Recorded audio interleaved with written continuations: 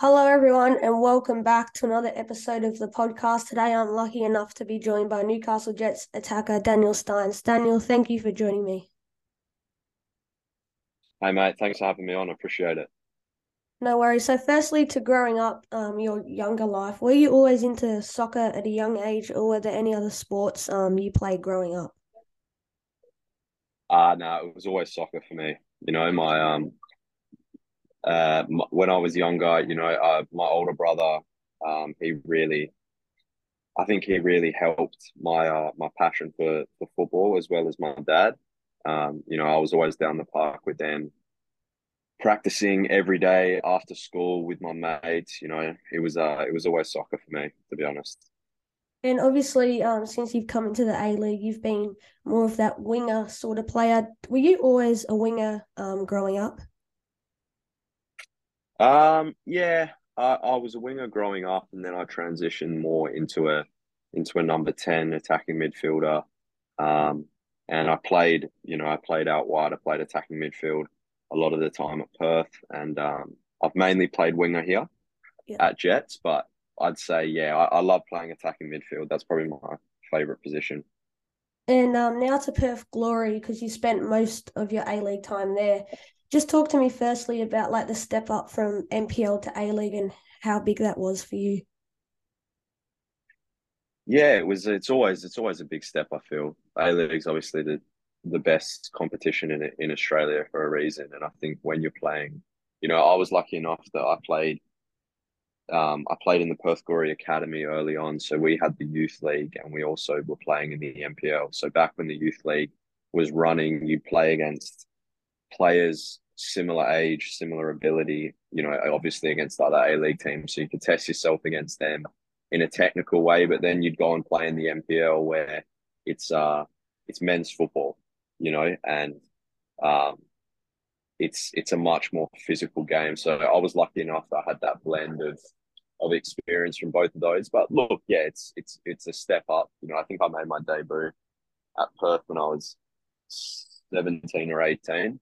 Um, in the FFA Cup. So um, yeah, look, it's a big step up, but I think those NPL/slash youth league, I know they don't have it anymore, but back then it gave you a good stepping stone to go into the A League.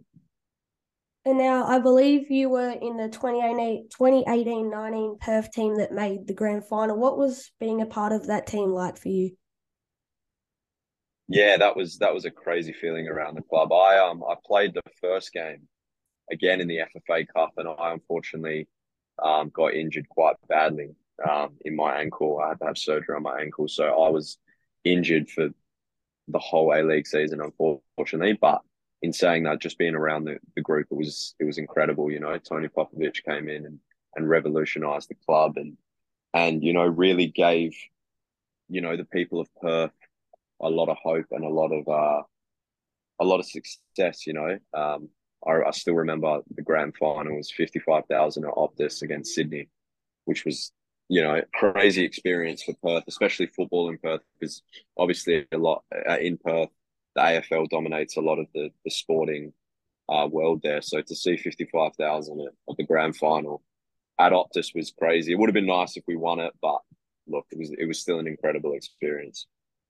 And I'm glad you brought up the injuries because that was actually my next question. I believe you had a fair few injuries during your time at Perth. Talk about that and how you dealt with those setbacks. Yeah, so I was early on in my career. I was quite unfortunate with the nature of my injuries and also with the timing. Both of my major injuries were just before the start of the A League season. So it set me back massively. But you know, it taught me a lot of things that obviously now being a bit older, you you learn invaluable things. How to look after yourself, how you can appreciate being on the pitch every day because it's a privilege to be on the pitch. There's a lot of guys who when they have long term injuries, it's the only thing you want to do. That's what you love to do. You don't want to be in the gym doing rehab. So it taught me a lot about professionalism and a lot about how to deal with overcoming setbacks early on in your career. And now you obviously this year you made the switch from the Glory to the Jets. How did the move to join the Newcastle Jets come about for you? Um, Arthur called me, in the off season, and he talked about me coming over, and that was something that I said to a lot of people that Jets were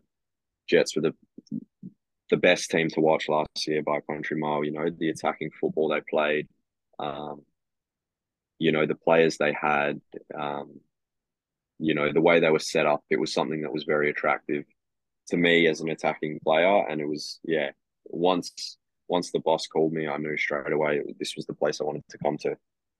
And now obviously you had Callum Timmins and Brandon O'Neill come across as well to Newcastle. Did that sort of make your transition to Newcastle a little bit easier knowing you have those two coming across too? Yeah, for sure, mate. Obviously, I said in an interview a few weeks ago that I've known Brano and Cal for a long time, so it was really nice coming over with them. I lived with Brano for the first sort of 2-3 weeks before I got my own place here, and yeah, definitely made the transition easy. And now, obviously, something we have to talk about is that goal against Western United. We've heard in a lot of interviews that you said Hoffman and Elsie were telling you in the warm up, but could you like describe that goal for you? Yeah, um, yeah. Look, it was definitely probably the best goal I've scored in my career so far. Um, yeah, look, it was crazy. We'd started off very well in that game. I felt very well. We created a lot of chances, and then obviously Lockie Wales, he scored a top goal that day too. Um, but after that goal, I never really felt like we were, we were down. I always felt we were going to come back. And basically, when the ball came to me, I only really had one thing on my mind. I was going to cut in because that's, I've always practiced that kind of shot, cutting in and shooting. So um, once I came in and once it left my foot, I knew it was going in, which was just, yeah, obviously a great time to score your first goal for the club as well.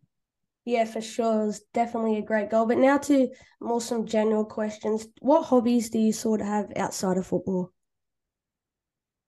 So I'm actually studying law right now. So I wouldn't really call that a hobby, Yeah. but um, that's just something I'm doing on the side.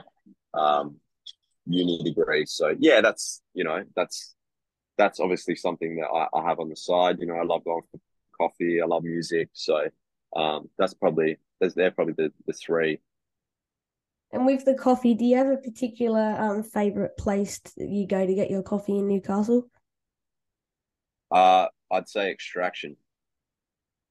And now on On yeah, yeah, Yeah, on King Street. Yeah, King Street, top yeah. coffee.